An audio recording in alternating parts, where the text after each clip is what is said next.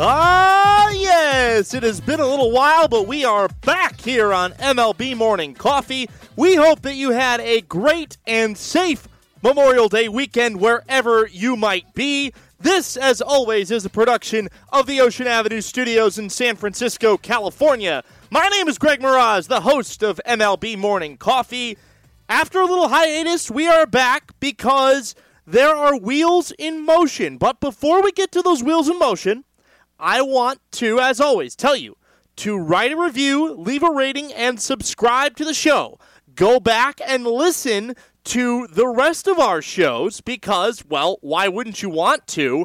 You're quarantined, you're sheltering in place, you're staying at home, you've got yard work and vacuuming and other things you need to do around the house, so might as well put the earbuds in and just listen along because we've got a lot of great evergreen content for you. I highly recommend you go back and listen to one of our more recent episodes on the 2002 AL MVP vote. I'm going to be doing some more content on that Moneyball-era Oakland Athletics team later in the week because there are some things that I want to talk about with that team as I've actually been listening to Moneyball. I haven't read the book in about 10 years, but I've got a subscription to Audible, which is Amazon's audiobook service, and I accidentally paid for it, and I was like, well, might as well just use it and listen to it. And I've had a chance to go back and listen to some of my favorite baseball books. I do want to do a symposium on Ball 4 from Jim Bouton and see what I can delve about that 1969 Seattle Pilots team, the only year that team was in existence before they went to Milwaukee. So, we're releasing this mid-afternoon on a Tuesday. And the reason why we're doing that, and I didn't record last night, is because of the news that came down over the weekend that basically whether it was Jeff Passan or Ken Rosenthal or Bob Nightingale, who seem to be the three main guys that are getting the most pertinent information in regards to baseball's restart, all of them said that the owners were going to approve a new plan Tuesday morning and be able to go into discussions with the Players Association on Tuesday. So we're somewhat recording this episode in flow of news that may or may not be breaking on Twitter. And I've got my eye on Twitter as news is starting to roll in. But I want to reference the first guy to the punch on all of this, at least the new plan that the owners approved, and that is Bob Nightingale. And I will say this. I am not a big fan of Bob Nightingale's writing, but Bob Nightingale has been really first to the front of the line in regards to most of the news as of late. And Bob Nightingale's got very good sources, and Bob Nightingale puts it in a way that is pretty practical for everybody to understand. So I want to read from Bob Nightingale's article that he published at about 11 a.m. Pacific time today, so just over an hour ago from when we're recording this. The article begins. Major League Baseball owners approved a plan Tuesday that will be sent to the Major League Baseball Players Association in the afternoon, formally opening negotiations on the key economic issues for the season to start by the weekend of July 4th. The plan, three people with knowledge of the proposal told USA Today Sports, does not include the same 50-50 revenue sharing split the owners agreed on 2 weeks ago that was never submitted to the union. The three people spoke to USA Today Sports on the condition of anonymity since they were not authorized to speak publicly due to ongoing negotiations. The proposal includes a sliding scale of compensation, with players earning the most taking the biggest cuts and those earning the least receiving most of their guaranteed salaries. It remains uncertain how much money the players will be yielding in this proposal based on no fans in attendance for an 82-game season, after already agreeing to be paid on a prorated basis, reducing their pay by almost 50%. Yet revenue sharing was not referenced at all in the document that was prepared for the union. The union was concerned that the revenue sharing would lead to the introduction of a salary cap in future negotiations, while wary of further pay reductions, including the possibility of a percentage of their salaries placed in escrow. The owners insist they will lose money during the regular season without fans in attendance, but would be guaranteed $777 million in postseason TV revenue, which would be inflated to about $1 billion, with the postseason format expanded to 14 teams instead of 10. There's no hard deadline for the negotiations to be completed, but the two sides would likely need to reach an agreement in 7 to 10 days if the season can begin by the first week of July, and that is the end of the article. So basically, what Major League Baseball owners are trying to do is to make sure that everyone gets paid equally. Now, you have guys like Bryce Harper and Blake Snell who are going to be making more than the Major League minimum who want all of their money. Snell, it's understandable, with his salary about to kick up from $1 to $7 million a year, wants to make sure that he gets paid the money increase that he is entitled to. So they've figured out this sliding pay scale so they feel like everybody is compensated equally, and so that guys that are fringe level guys and 40-man roster guys that are making the Major League minimums are going to be making pretty much most of their salary. Now, is this still on a prorated scale? Is it prorated with a sliding scale? We don't have enough information yet to determine whether or not this sliding scale is based on a prorated basis or not. However, there is some news that came out from Ken Rosenthal a little bit earlier today that, to me, gives us a good idea about where Major League Baseball owners are financially. And this is coming from the Oakland Athletics, who said today, per tweets from Ken Rosenthal and Jon Heyman, that the Oakland Athletics are going to have severe furloughs. Jon Heyman tweets about an hour ago, heard A's have told their people there will be furloughs for at least some scouts. Don't have the details yet, but sounds like it may be extensive. Rosenthal quote tweets that and says, sources say furloughs will be widespread throughout the organization and at least some who remain will receive pay cuts. To follow up on that, Alden Gonzalez, who is an ESPN multimedia reporter, said that the breadth and depth of A's furloughs might rival that of the Angels, which is really saying something. Almost all amateur and pro scouts will be furloughed in June, as will about 3/4 of their player development employees, I'm told. So, the Angels made news last week when they had severe furloughs on their scouting staff. Now, they're an organization that is owned by Artie Moreno, who's worth almost $3 billion.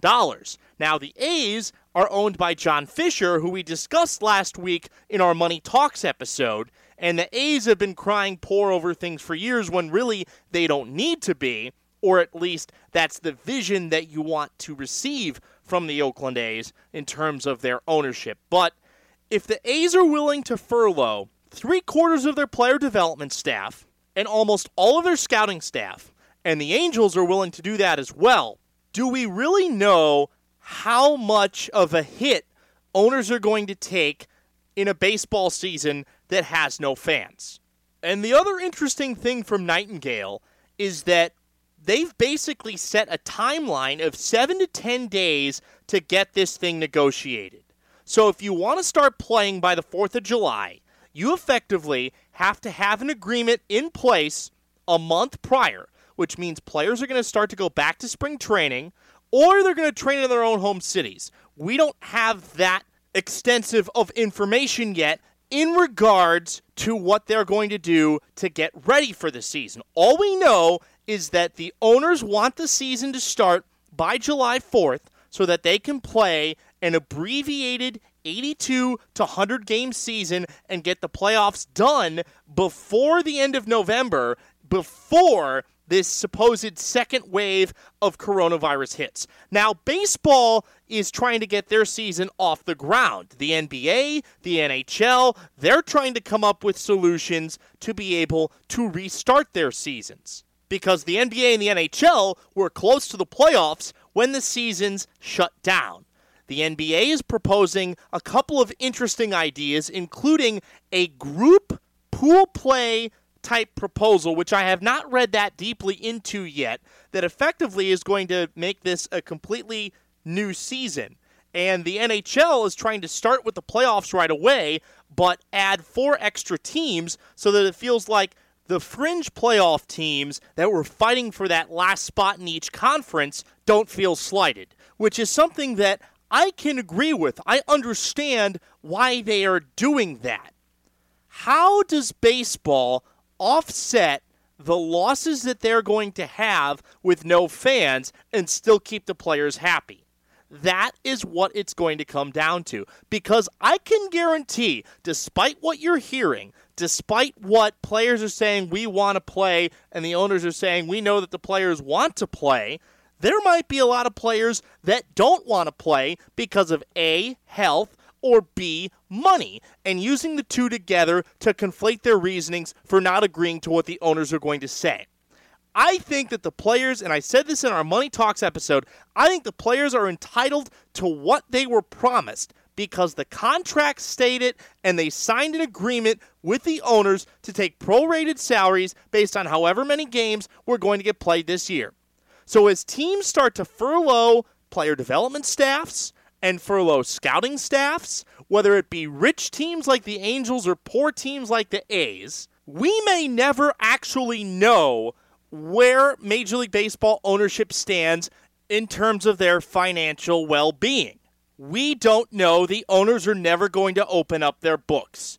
And it also just flowed in that the furloughs for the A's scouting staff are going to start after the draft, which is going to happen, I believe, June 10th, and last until October 31st. The entire A's scouting staff is going to be furloughed through October 31st. That is insane. Are teams really this bad off financially? Or do owners just not want to lose money?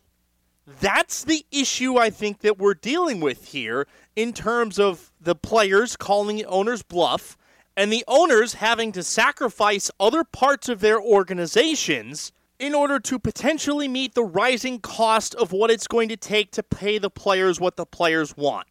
Because MLB has a union with their players, the players' union will not sign an agreement unless they think it is fair.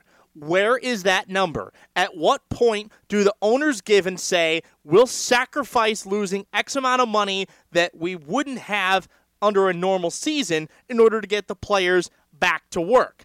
And when will the players say, enough is enough, we need to make sure that other parts of our organizations, meaning employees, are able to keep their jobs for the entirety of a Major League Baseball season and after that?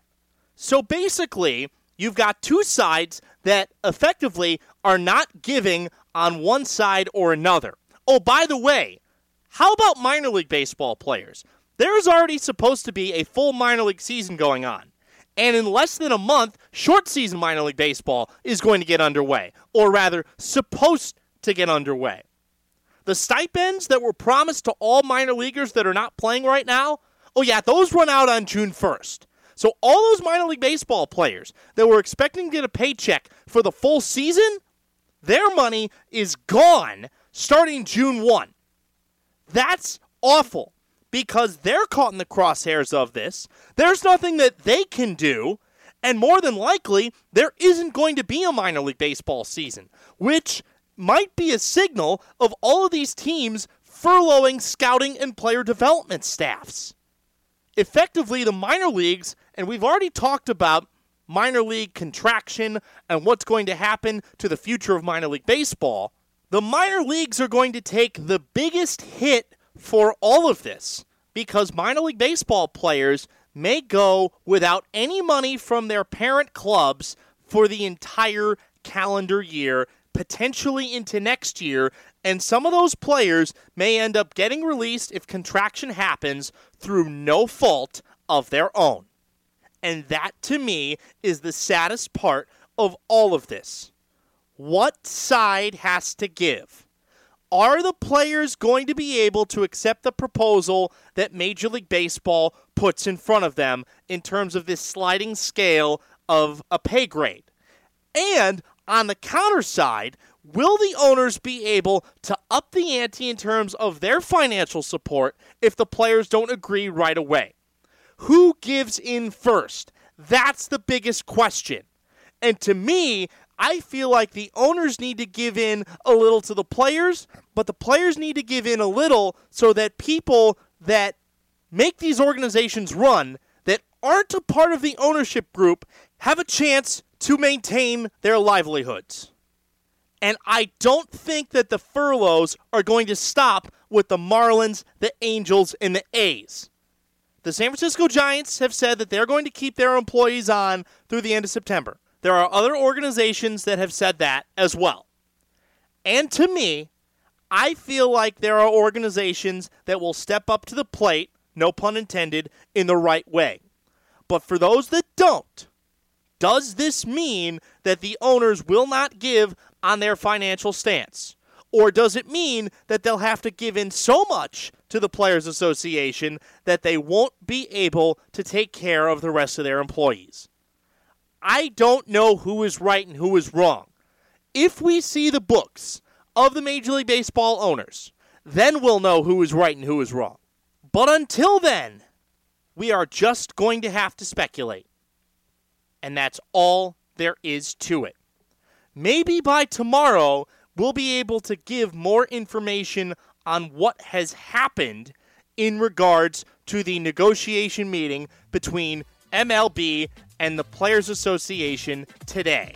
But until tomorrow, we are just going to have to be able to guess as to what side gives in first.